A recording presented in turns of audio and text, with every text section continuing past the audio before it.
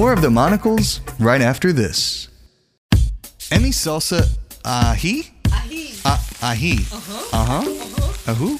Huh?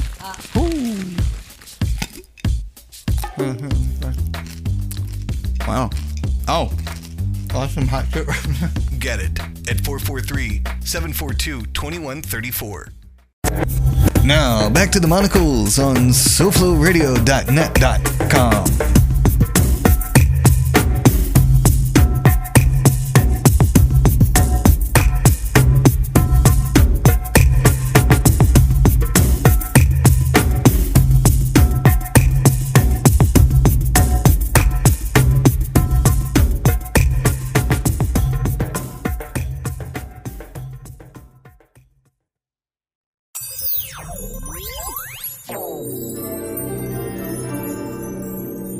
And now for something a little different. The Monicles started out as a written blog, created to chronicle and give purpose to a sudden abundance of time. With a laptop and a curious mind, a new task was assigned. It was a personal one, to find fulfillment, to be happy every day. The Monicles allows for an expansion of knowledge and healing through stories and laughter. In the Monicles, there's joy in examining and discovering. The Monicles will share the stories about the many people, places, and comminglings that have appeared along this path through a blog and an intention. Alchemy is real. Words, written or spoken, have power and heal. Smile. This is Miami. The opinions and views expressed on the Monicles are not necessarily those of the host, the SoFlo Radio Network, or its sponsors. In this medium, we can do what we want. For fuck's sake!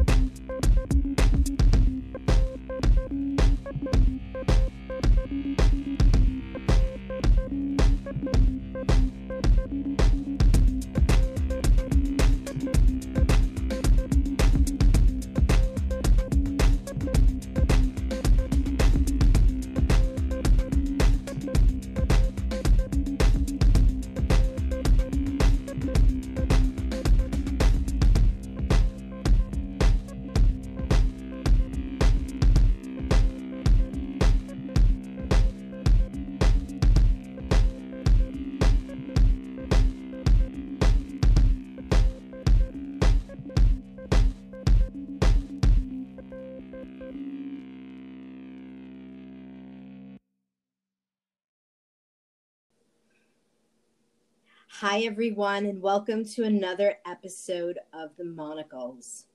One of the things that I've always been super interested about when it comes to yoga is mantra and mudras.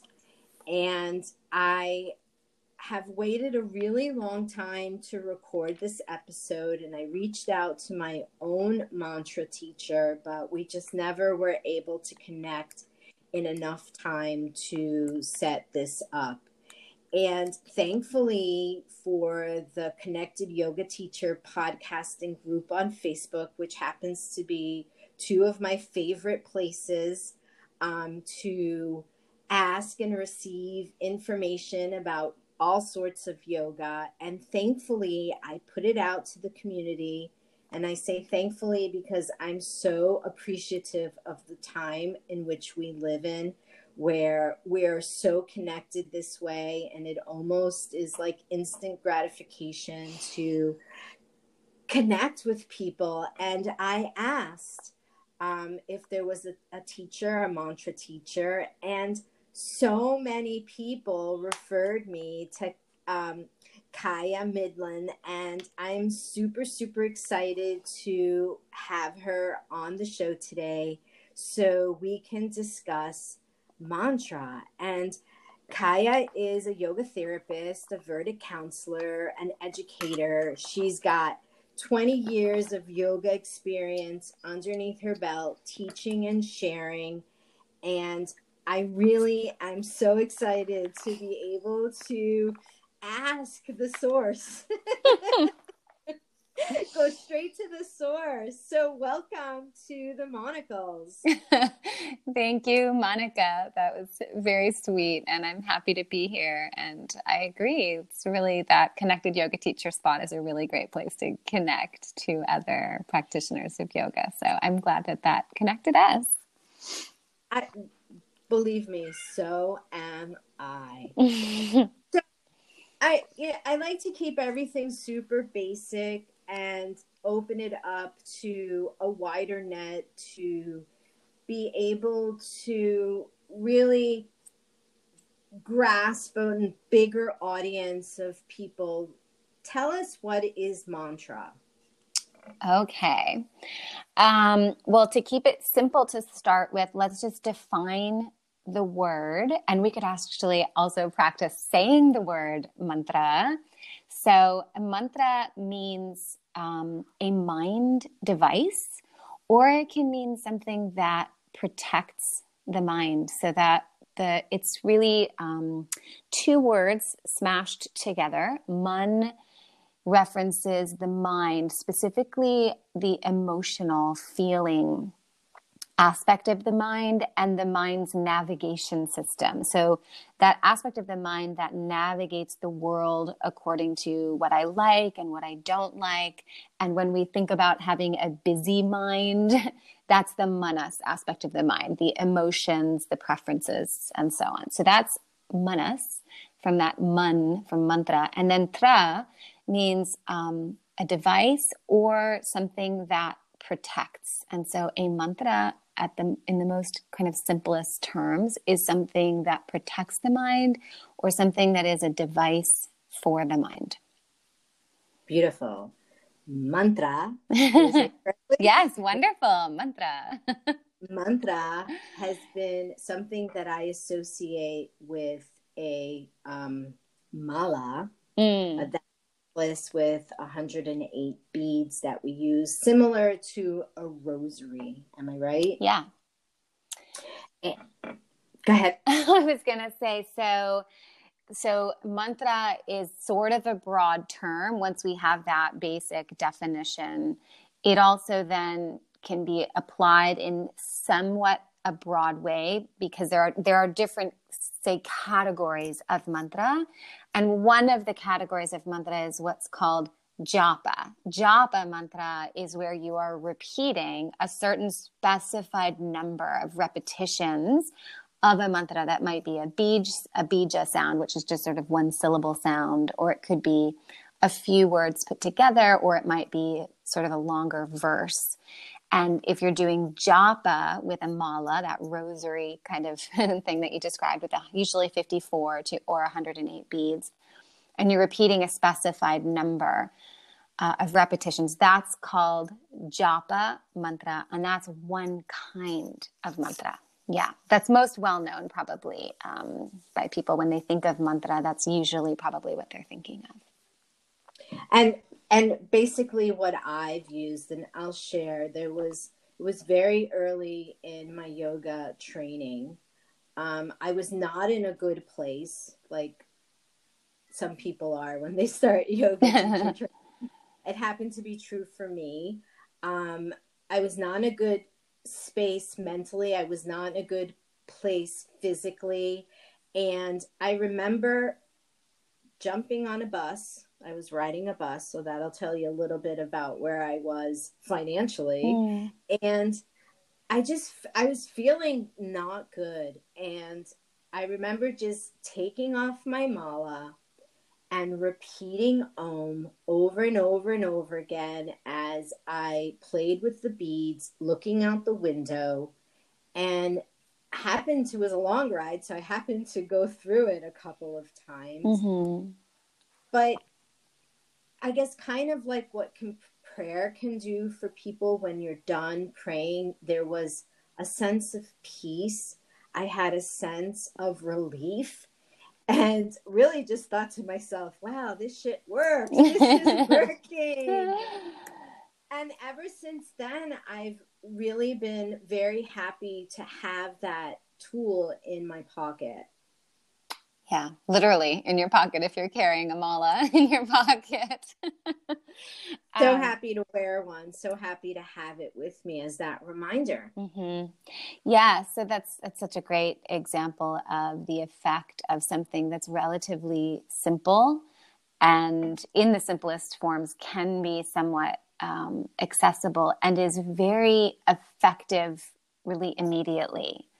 Another way we could think about mantra is sacred sound, sacred meaning, and sacred results. And you sort of just described the result.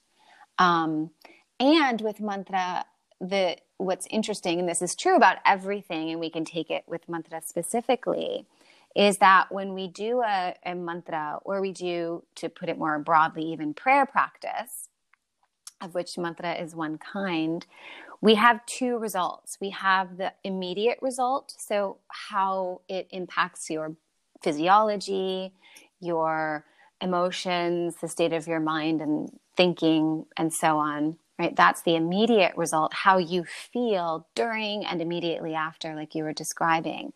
But then with mantra, because it is sacred sound and sacred meaning and gives sacred results, there's an additional set of results that can fruit later as a result of the mantra practice. And from one perspective, depending on how you're using mantra, and like I just gave one category, japa, you might be doing mantra for the immediate result, how it will calm your mind or focus and center your mind, or using it as preparation for meditation or as a form of meditation itself. That's about the immediate result in a sense. But so mantra can also be used as a remedy.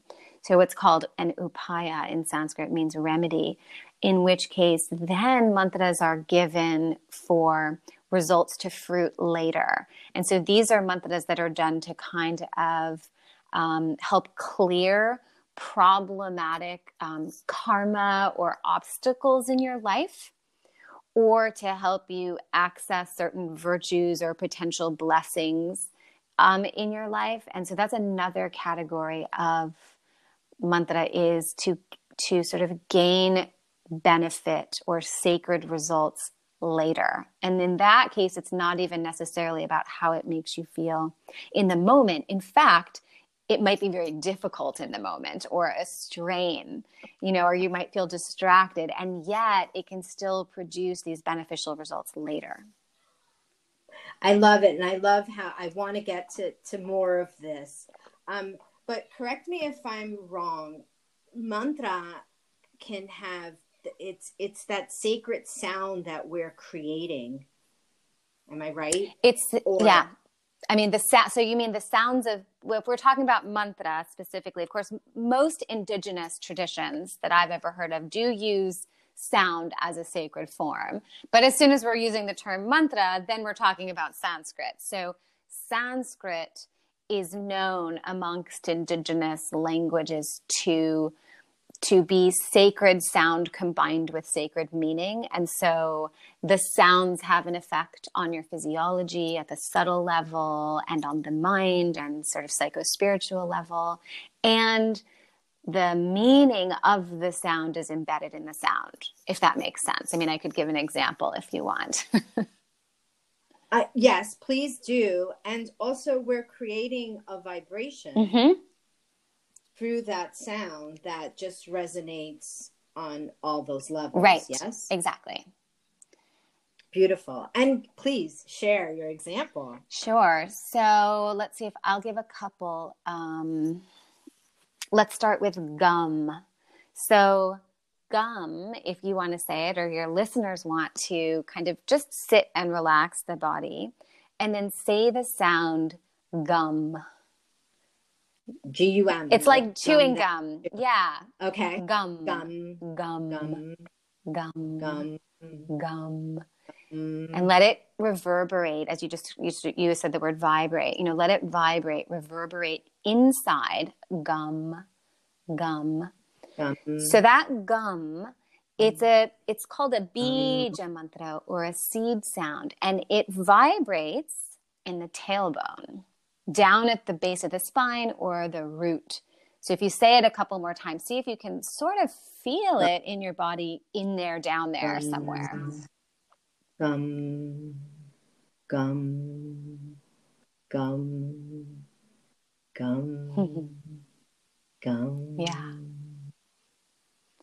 Yeah. So that gum resonates sort of physiologically and subtly down there. We could, the yoga people may have heard it as Muladhara chakra, but also physiologically around where the tailbone is and at the subtle body where the tailbone is.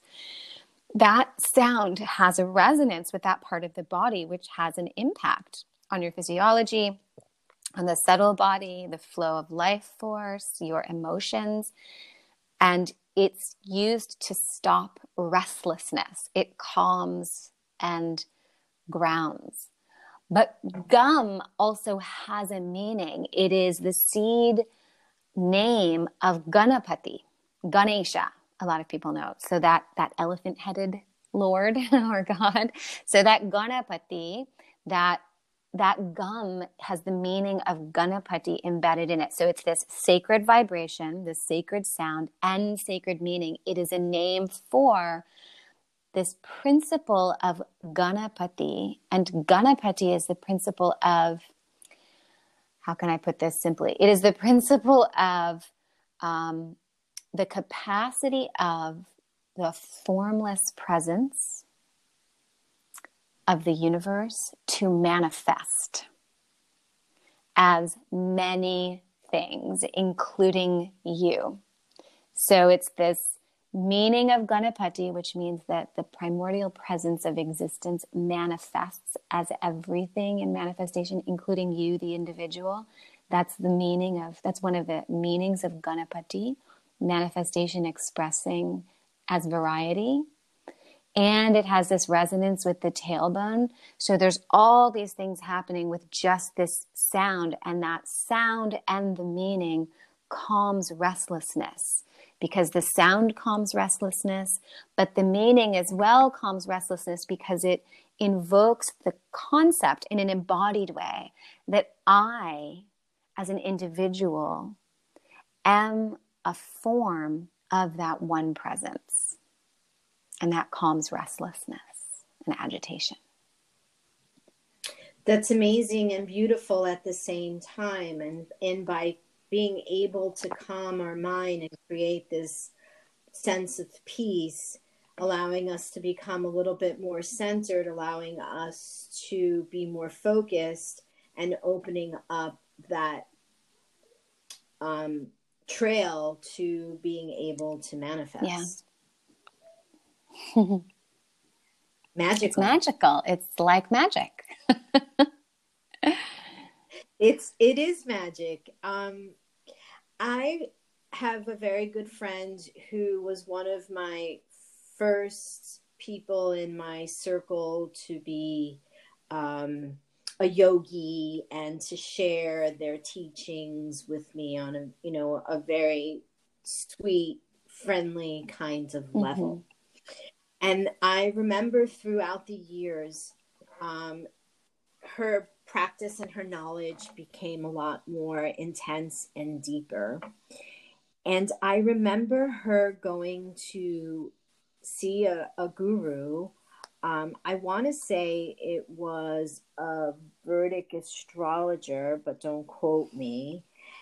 on that, and she was given a mantra, and she would explain how when she wanted something to come to fruition, all she had to do was meditate and focus with her own mantra, and it would just happen. It would just come to light. And I'm talking, this is like 20 years ago when she would tell me these things and I would be like, yeah, okay, right.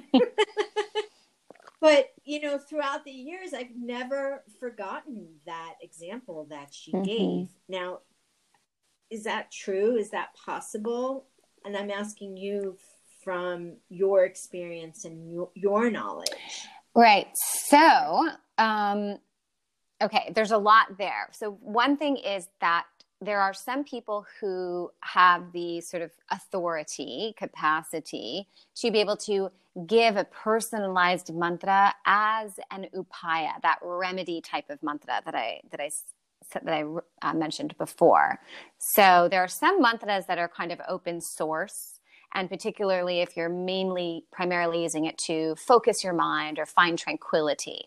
This other category of mantra that's used as a remedy to remove obstructions or to help you sort of gain certain virtues and blessings in life, beyond just the immediate effect of the mantra, those are required to be given by someone who can give them at the right time to the right person. And so that might be a guru, it might be a Vedic counselor, and it might be a Vedic astrologer, which is a type of Vedic counselor. And a Vedic astrologer would be looking at the horoscope and the individual, the individual's horoscope, their karma, what is appropriate, and even looking at a horoscope of the time in which they're speaking to the person to know, is this a good time when the mantra can be given? Because mantras can only be given to certain individuals at certain specific times astrologically, if you're doing that category of mantra. And then once all that falls into place, the mantra can be given. That's one aspect of, that person, that category. Does that make any questions about that piece? Does that make sense? Yeah, it makes total sense. And how would one go about finding that person who has the capability to give that mantra? Because now as I share that story, I'm just like, wow, maybe it could be my right. time. Okay, so this is where we get into some sticky, slippery slope types of situations. So the trick is, however, you can't just go to such a person and ask for a mantra.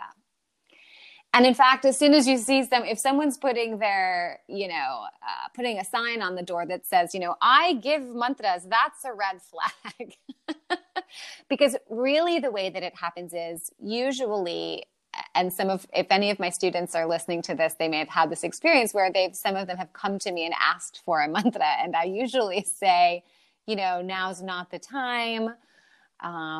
We have to wait for a different astrological period. And usually that's true, but also the other piece of it is that the student doesn't ask for a mantra. That's just not how this is done. As much as people will want what we're talking about, the way that it actually happens is, let's take the case of a Vedic astrologer. So my husband is a Vedic astrologer. He doesn't give out mantras. That's not his gig. And if someone asks him for one, he's even less likely to do it, depending on the relationship, unless it's well into the relationship. But what may happen is he's looking at the horoscope, and from the horoscope's perspective and from his objective perspective, he can see, okay, a certain kind of practice would be beneficial for them, and I will recommend it.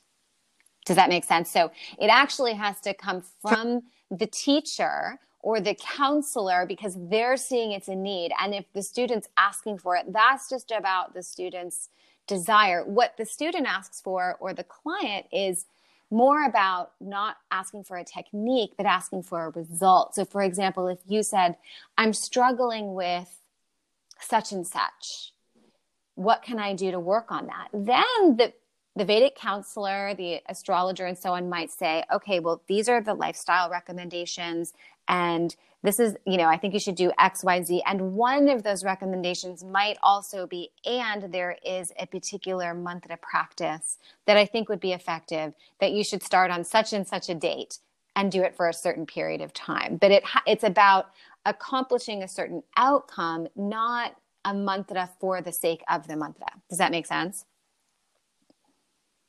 Very much so.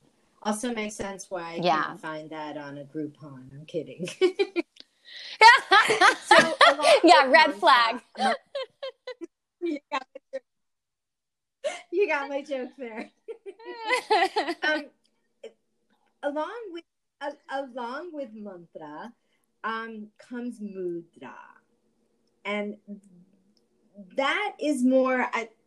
I'll share one of my very, very prized possessions that was lost in a fire several years ago was a book on mudra that I happened to find in the Indian section of Queens, New York, like very randomly, and really became such a great tool for me to go, oh, okay, we can put these two things together and really create that energy. And I like to see a lot of, I don't like to see. What I meant to say is a lot of times when you see a photo or an image of someone meditating, they're sitting cross-legged with their index and thumb finger touching. And that's kind of like this universal kind of image of meditation and peace. I wouldn't call it universal, you know what but I would call it a yoga land generic image. Right, like a very generic. Yeah, even when, with my elementary students, when I'll say, hey, how about we do some mindfulness, they'll go into that position automatically, the index and thumb finger touch. Right. But they don't necessarily, do they always go together, or you can do mantra without the mudra, and does the mudra with the mantra enhance it? That's a good question, because it is such a common image that's kind of burned in people's brains, including children, as you said. And so what is there meaning behind that image, or is it just an image? It's a really good thing to look at. So mudra is absolutely a valid aspect of the yoga, tantra, Vedic tradition. Like mantra, it is giving sacred meaning and position to the physical body. So we could think of what mudra does, and there are hand mudras, there are tongue mudras, there are full body mudras, like lotus pose as an example, but there are other more accessible full body mudras. I'm sitting in one at this as we speak. Swastikasana is a seated position that is a full body mudra, and that's how I'm sitting right now on the floor. So a mudra is, what it is that you are closing, so to speak, channels of prana or life force that are significant. And so do you want to do another kind of experiential thing? Okay, sure. So of course, we can take the one that you were just describing. And then I do want to talk about whether you have to do mudras or whether they go with mantras or not. So if you gently bring the pads of your thumbs and index fingers together, and don't squeeze them, just bring them to a touch and hold them there. And so everyone listening can give that a try. And I want to say that's like maybe the universal. It's like, okay, but don't pinch. If you pinch, that gives the opposite effect. And if you dig, and also don't pinch it, just touch. And also don't dig the tip of your index finger into the center of your thumb pad. You're sort of touching the two pads together at the ends. We don't have a visual here, but I think people will get it. No pinching and no poking your index finger down into your thumb, because that actually gives a very different result. You can think of it like prana flows through your fingers and can potentially just kind of think of like laser beams of prana potentially coming right out through the tips of your fingers. And you're just going to gently press those two tips together without pinching. Okay? Exactly. Right, making that connection. And then the other three Relax them. fingers That are extended. extension thing is just some kind of photo op situation. Relax them.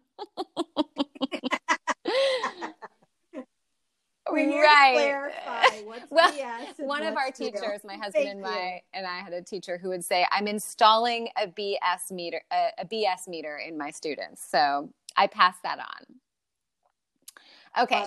So now just put your hands someplace and maintain that hold and relax your other fingers. And as you're doing it, I can say that these two fingers, all of the fingers and the segments of the hands and palms have significations. In the Vedic tradition, we have samudrika, which is the analysis and meaning of the body. So the thumbs have a particular meaning that has to do with your will, and the index fingers have a particular meaning, and so on. So there's a reason. And the planets are associated with each of the fingers and segments of the hands. Exactly. Too much to get into. So for now, just feel this. And as you sit here or lay or whatever, you might start to feel that there's a little bit of there's a connection. And you'll feel it more as we take it away. So in a moment, what I'm going to suggest is that you see if you can feel the looping of energy sort of through those circles that you're creating with your thumb and index fingers. And then start to very slightly pull those fingers apart, but let them be like still barely touching. And then pull them apart just a little bit more, like 1/8 of an inch. And see if you can feel that the energy is still looping. And then if you want, you can pull them a little bit further apart, and it will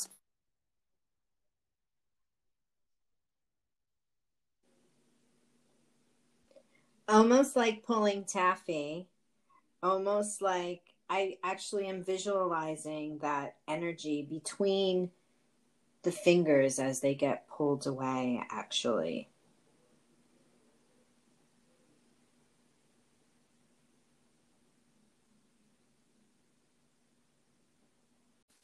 Hello. Hi, Kaya. It just totally cut off right in the middle of our taffy. Well, here I have a theory. And this happens sometimes with the podcast, and I like to believe that when there's something of significance and importance that is being shared, there sometimes is an interruption. And for me, it only generates that need and will to power through it. So I really want to say that we were coming to something super, super important. We blasted through. The tech couldn't handle the prana. The Shakti. There's too much energy here, and it affected modern technology. There you go. So I was separating my fingers, and actually my eyes were closed. And yes, I could feel the energy between. And almost as I separated the fingers more and more, it was almost like a taffy being pulled between them. Right. So that is sort of a tactile way to experience the concept of what a mudra does, that it's not about the physical. It is working directly at the level of prana, at the subtle body, in terms of the flows of life force. And that then impacts your mind, and that impacts your physiology. Whereas if we take asana, so yoga poses work with the physical body, which impacts the subtle body, and then that affects your mind.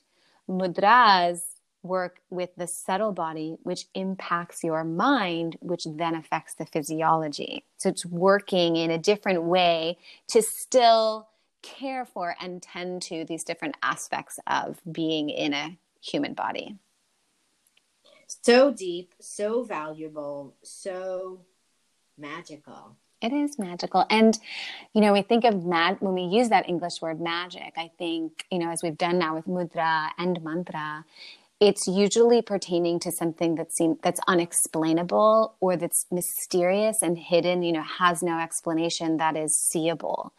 And that is really what the Vedic, the yoga, the tantric tradition specializes in, is those factors of the human experience that are beyond what is seeable. So, so valuable to know, to practice. I don't know if I don't remember if it was from that book that I lost or someone taught me. I don't remember. But I do know when I meditate in the morning, I place my hands on my lap and palms faced up. My right hand is on top of my left, and thumb and index finger. So the index finger of the left hand connects with the thumb of the right hand, and the opposite for the other two. Visualize this sign of infinity. And my hands just naturally go there when I meditate in the morning. Am I crazy? Did I forget? Like, what is this? Did I make this up? That is a mudra, what you're describing. Absolutely. Okay. It is one of many mudras. And you may have seen someone do it and imitated a teacher or someone doing it, or you may have gotten it from that book. It's absolutely a mudra. And, having talked about all this mudra stuff, I'm going to come full circle around to the sort of the other end of the spectrum and say what my guru would say when it comes to meditation is he would say, just put your hands someplace and forget about them. So, mudras, on the one hand, as I'm saying, mudras are real. They are a valid, valuable part of this tradition. They have an effect, which is real, even though unseeable. And at the same time, if we're talking about meditation for the sake of awakening, it's not about your body. Your body is just a vehicle to have a certain effect. A mantra might be a vehicle to produce a particular effect or result, but it's not for its own sake. And so if doing a hand mudra gives a result that's beneficial or allows you to ultimately forget about your hands, then it's fine. On the other hand, if someone finds that they're making a lot of effort and the mudra is about trying to accomplish something and make something happen, or it's uncomfortable, all those things, or they're doing it because they saw it in a magazine or they think they should do it, then I would go back to just put your hands someplace and forget about them. What's more valuable is sitting with yourself, by yourself, as yourself, than accomplishing something or making something happen by doing a mudra. And frankly, I've been a yoga teacher for 20 years. I don't teach much mudra. When I do my own mantra and meditation practice, which I don't do a million, I do the one mantra practice or the 2 or 3 mantra practices that are given to me by my teacher at specified, times, and only because she says, okay, you're going to do this mantra now, then I just do it. And I'm not doing a mudra when I'm doing it because in my practices, I'm holding a mala with one hand, or I'm giving an offering with one hand, or I'm just putting my hands someplace and forgetting about them. So, you do it if it's effective, beneficial, or it's allowing you to, just leave your hands be, but otherwise it's not necessary. Got it. And I think in my case with that mudra, it's more of just, that's where they naturally go. And yeah, when I assume the position for meditation, that's what just naturally comes to me. Right. And has been. Maybe it's just now habitual. Right. And that's the difference. That's where we have to bring in, sort of a loving discernment about, okay, this is me putting my hands someplace and forgetting about them. This is where they naturally go. Who knows? Maybe you have some past karma that's, at play there that's moving your hands into a position that's familiar at a kind of past karma level. It might not be that you saw something in this life that told you to do that. It might be something that's organically sort of moving you. Which is now moving me to Google what that mudra is.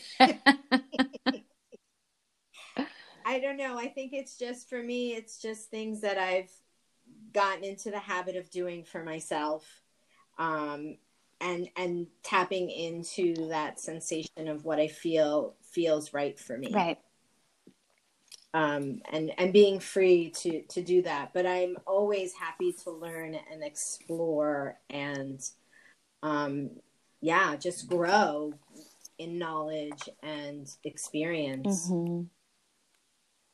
So would mudra be something that, or mantra, let's get back to mantra. Would that be something that you as a yoga therapist use with your clients, or just in general teaching of yoga? Where would that fall into the category? Right. So as a teacher, and this is me speaking based on the background and training I have, this is absolutely, whether we're talking about teaching elder yogis, chair yoga, or teaching prenatal students, or, teaching mantra and so on. These are certainly not things that we should crowdsource how to do or Google how to do. It has to be that we're teaching these things because we have some training and expertise. So I'm speaking from my own, background and training and so on with my teachers, that the way that I share these things is not necessarily as a yoga therapist, if I keep that category very strict, but I use it in teaching broadly. I'll teach groups mantras sometimes, whether it is sort of broader. So for example, I've taught a mantra class on invocations for knowledge, because when I teach yogic philosophy, for example, or my yoga nidra training, I will start and end with certain mantras.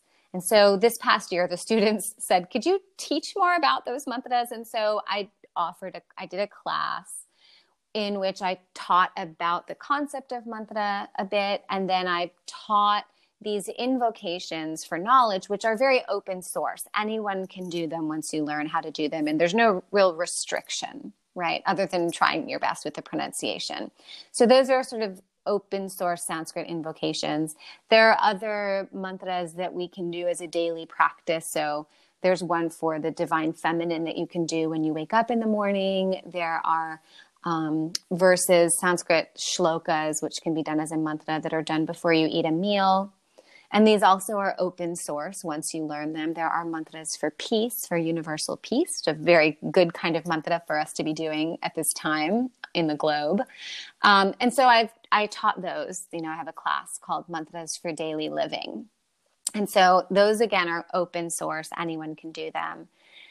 And then there are times when I might teach something that is more kind of a secret tantric practice, mantra practice that I teach one-on-one, because maybe my husband has looked at their horoscope and said they need to do such and such, and Kai is going to teach it to you. Or it might be something that I'm seeing going on with them, and I, teach it to them one-on-one. Or there might be a small group where I'm inviting. If my teacher, for example, my teacher might say, at this time, astrologically, it's very important for people to do Ganesha mantras. I want you to invite some of your students who you think are a fit for that to do this ritual or to do this mantra. And then that might be something that I put out as invitation, because depending on the category of mantra, these things might be totally open source, or they might be very restricted, down to the individual's horoscope, or somewhere on the spectrum in between. So depending on what I'm sharing and with whom, it kind of varies. That makes sense. And of the different kinds of mantras that exist, and without getting too in depth, what would be a favorite for you that you'd like to share? So I was thinking that it would be nice to share something, and I would love to share a mantra for Ganesha, because at the time that we're doing this interview, and it will be lasting for over a year, there's an astrological configuration that makes it very important and beneficial to do Ganesha mantras. So mantras for Ganesh that are devotional in nature, and also an invocation of certain principles, and have a very beneficial effect for us as individuals and for the whole globe. So if you want, I can share. Yeah. Absolutely. Okay. So, so let me I'll share the mantra. So this is one that is relatively open source and simple and, accessible to pronounce, I think. So it begins with Om. So you can repeat it for the sake of the audience, and they can repeat it too. So Om. Om. And then that word gum, that's like chewing gum. Gum. Gum. Gum. Good. Gum. And then the next word is, I'll break it down first. Gana. Gana. Pataye. Pataye. And I'll put that together. Gana pataye. Gana pataye. Great. And then namaha. Namaha. So I'll say it a little bit all together. So Om Gum. Om Gum. Ganapataye. Ganapataye. Namaha. Namaha. Om Gum Ganapataye Namaha. Om Gum Ganapataye. Beautiful. Namaha. So do you want me to share the meaning of it? Okay. Absolutely. So Om, so much can be said about Om. We'll keep it brief. Om is a primordial sound of pure being or presence, which is formless.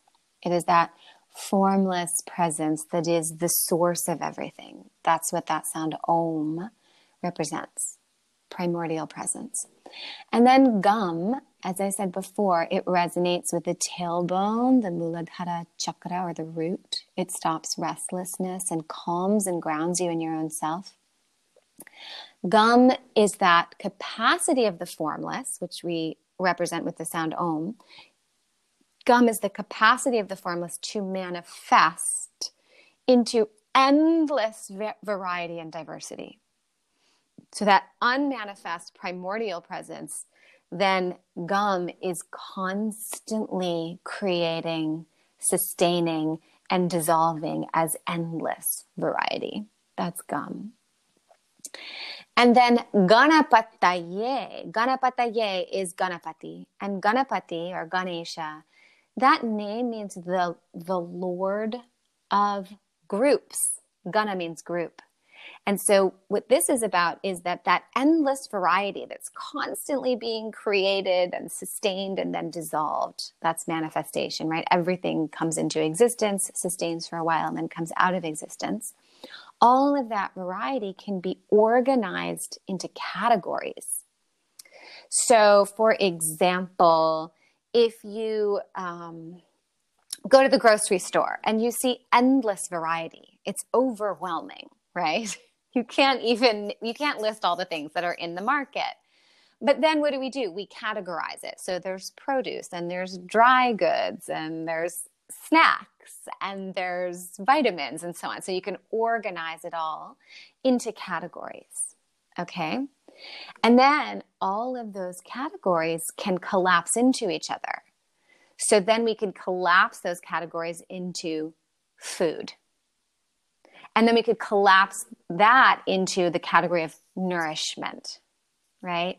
And then that ultimately resolves into the one primordial presence. So that's the principle of groups. That's what Ganesha represents, is that the way that manifestation can be organized into categories. And so that's Ganapataye. And then Namaha is I bow. I say that I surrender myself to that what is greater than me. I surrender my small individual identity to recognize that I am part of the indivisible whole. So Om, primordial presence, unmanifest. Gum, that presence manifesting into endless variety. Ganapataye, that endless variety organizing into categories until it all resolves back into the primordial presence that is unmanifest. And Namaha, I humbly surrender my individual identity, I also resolve into that one unmanifest presence. That's the meaning of this mantra. Beautiful, beautifully said, explained, and expressed. So thank you. This mantra also, or to Ganesh, is the remover of obstacles. Yeah, Ganesha, most people will know as opener of doorways or remover of obstacles. So how does that make sense with what I just described? The reason Ganesha is the remover of obstacles is because he is the Lord. So Isha is Lord. Gana is categories, Lord of categories, because think about that grocery store. If I just go to the grocery store with no list and no categories and I just walk in and I'm hungry, I'm overwhelmed at the endless variety, right? Like if I told you, go shopping for me, and you go into the store and you don't know what I like, you don't know if I have any restrictions, you don't know my constitution, it's completely overwhelming how much variety there is in there. But let's say, for those who know Ayurveda, you go like, well, it's winter, Kaya's Vata, right? So now I've got some categories on board. My mind is clear. I know what to get. She needs sweet potatoes and brown rice, right? And ghee. So now I know what to do. So when we understand categories, the obstacles of our minds are removed. We are not overwhelmed by the manifestation. That's why Ganesha is the remover of obstacles. It's because he's the Lord of categories. So we have great devotion for that one who removes obstacles by organizing our minds, and that simplifies our minds. Makes so much sense. And I'm glad you asked, because it's something we take for granted. Like, okay, Ganesha, that just means remover of obstacles, as though it's arbitrary. And this goes back to what we said at the beginning, that it is Sanskrit, and mantra is sacred sound combined with sacred meaning for sacred result. So when we actually ask these questions and investigate a little bit more, we see, oh, there's a reason why he has that, that's been attributed, that remover of obstacles. It's all embedded in the meaning, which is sacred, and that meaning is embedded and embodied in the very sounds themselves. That gum, gum, gum, your tailbone is where you as an individual begin to manifest. And then everything about you sprouts out of that root, that gum, gum, gum. So even that, the meaning of Ganesha is in that sound. It's fabulous. Thank you so much for sharing. I'm definitely gonna re-listen. See, English comes from Sanskrit. even East Coast English. Right. Definitely go to replay and re-listen to this, because I love it, and I'm so grateful for you playing along on the Monicles. Kaya, yeah, thank you. When someone wants to connect with you, maybe take one of your offerings, what would be the best way for them to connect with you? The best is to go to my website, which is yogawithkaya.com. So all spelled out, yoga, WITHKAYA.com. And if they're specifically interested in the mantra classes, they can find those under online programs. And yeah, everything will be there. I am definitely interested in the Vedic counseling area of expertise. Yes. For myself, definitely for my audience, I really just am called to learning more and exploring the magic that exists there. Yeah, there's a lot. It's kind of all that the Vedic tradition has then offered in a way that's very individually applied based on what's coming up for an individual person in the moment. It's wonderful. Yeah. I hope that we can speak again, whether it's on a podcast or over the phone, because you're on the West Coast, yeah? I'm on the West Coast, but I talk to people all over the world, so I would love that. And I really enjoyed this conversation and your questions. Oh, thank you so much, Kaya. Namaste. Thank you for having me, Monica. Absolutely.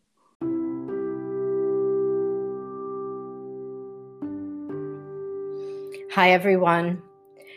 I wanted to share a simple breathing technique that I developed when my life turned upside down several years ago, and I was suffering from extreme claustrophobia, panic attacks, and anxiety. My anxiety was so intense that on a doctor's scale, 3-day difference. First day on the doctor's scale, I weighed X amount, and literally 3 days later on the same doctor's scale, I had lost 12 pounds. And as much as I'm a fan of losing weight, and I can certainly use some weight loss in my life, panic and anxiety is not the way to go. This happened to me early in my yoga career, so I'm very, very grateful for the many teachers that I studied under, and my focus became yoga for trauma, where I learned a lot of different techniques and tools that are available to us,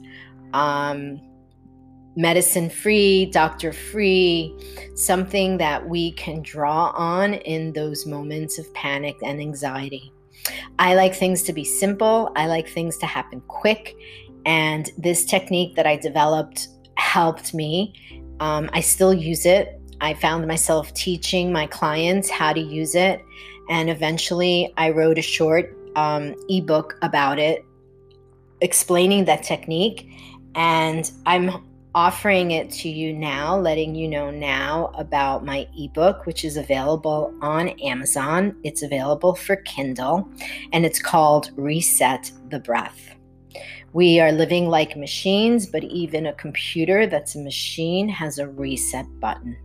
So when life becomes overwhelming, you can always turn to your breath and use this simple 3-breath technique to gain your composure, to gain your inner peace, and to gain your confidence back. One of the most debilitating things about panic and anxiety is that when you do have a bout of anxiety or panic, you usually will associate, or I associated, the location where that happened and then would try to avoid that. So it was really limiting my life. Example, if you're at the mall and you have a panic attack, guess where you're not going anymore? You're not going to the mall. But it's not the mall that created the panic attack. Being able to consciously and breathe with awareness and visualization and intention brings us back to the present moment, which helps us very much to eliminate or overcome this moment of panic attack or anxiety. So I invite you to check out this ebook on Amazon, Reset the Breath. It's a short read, less than 12 minutes.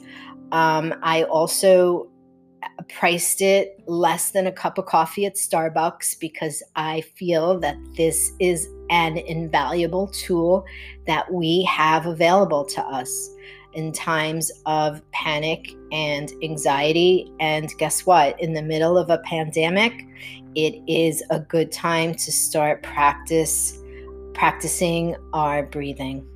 So please check out Reset the Breath on Amazon.com, and I hope it helps you just like it helped me.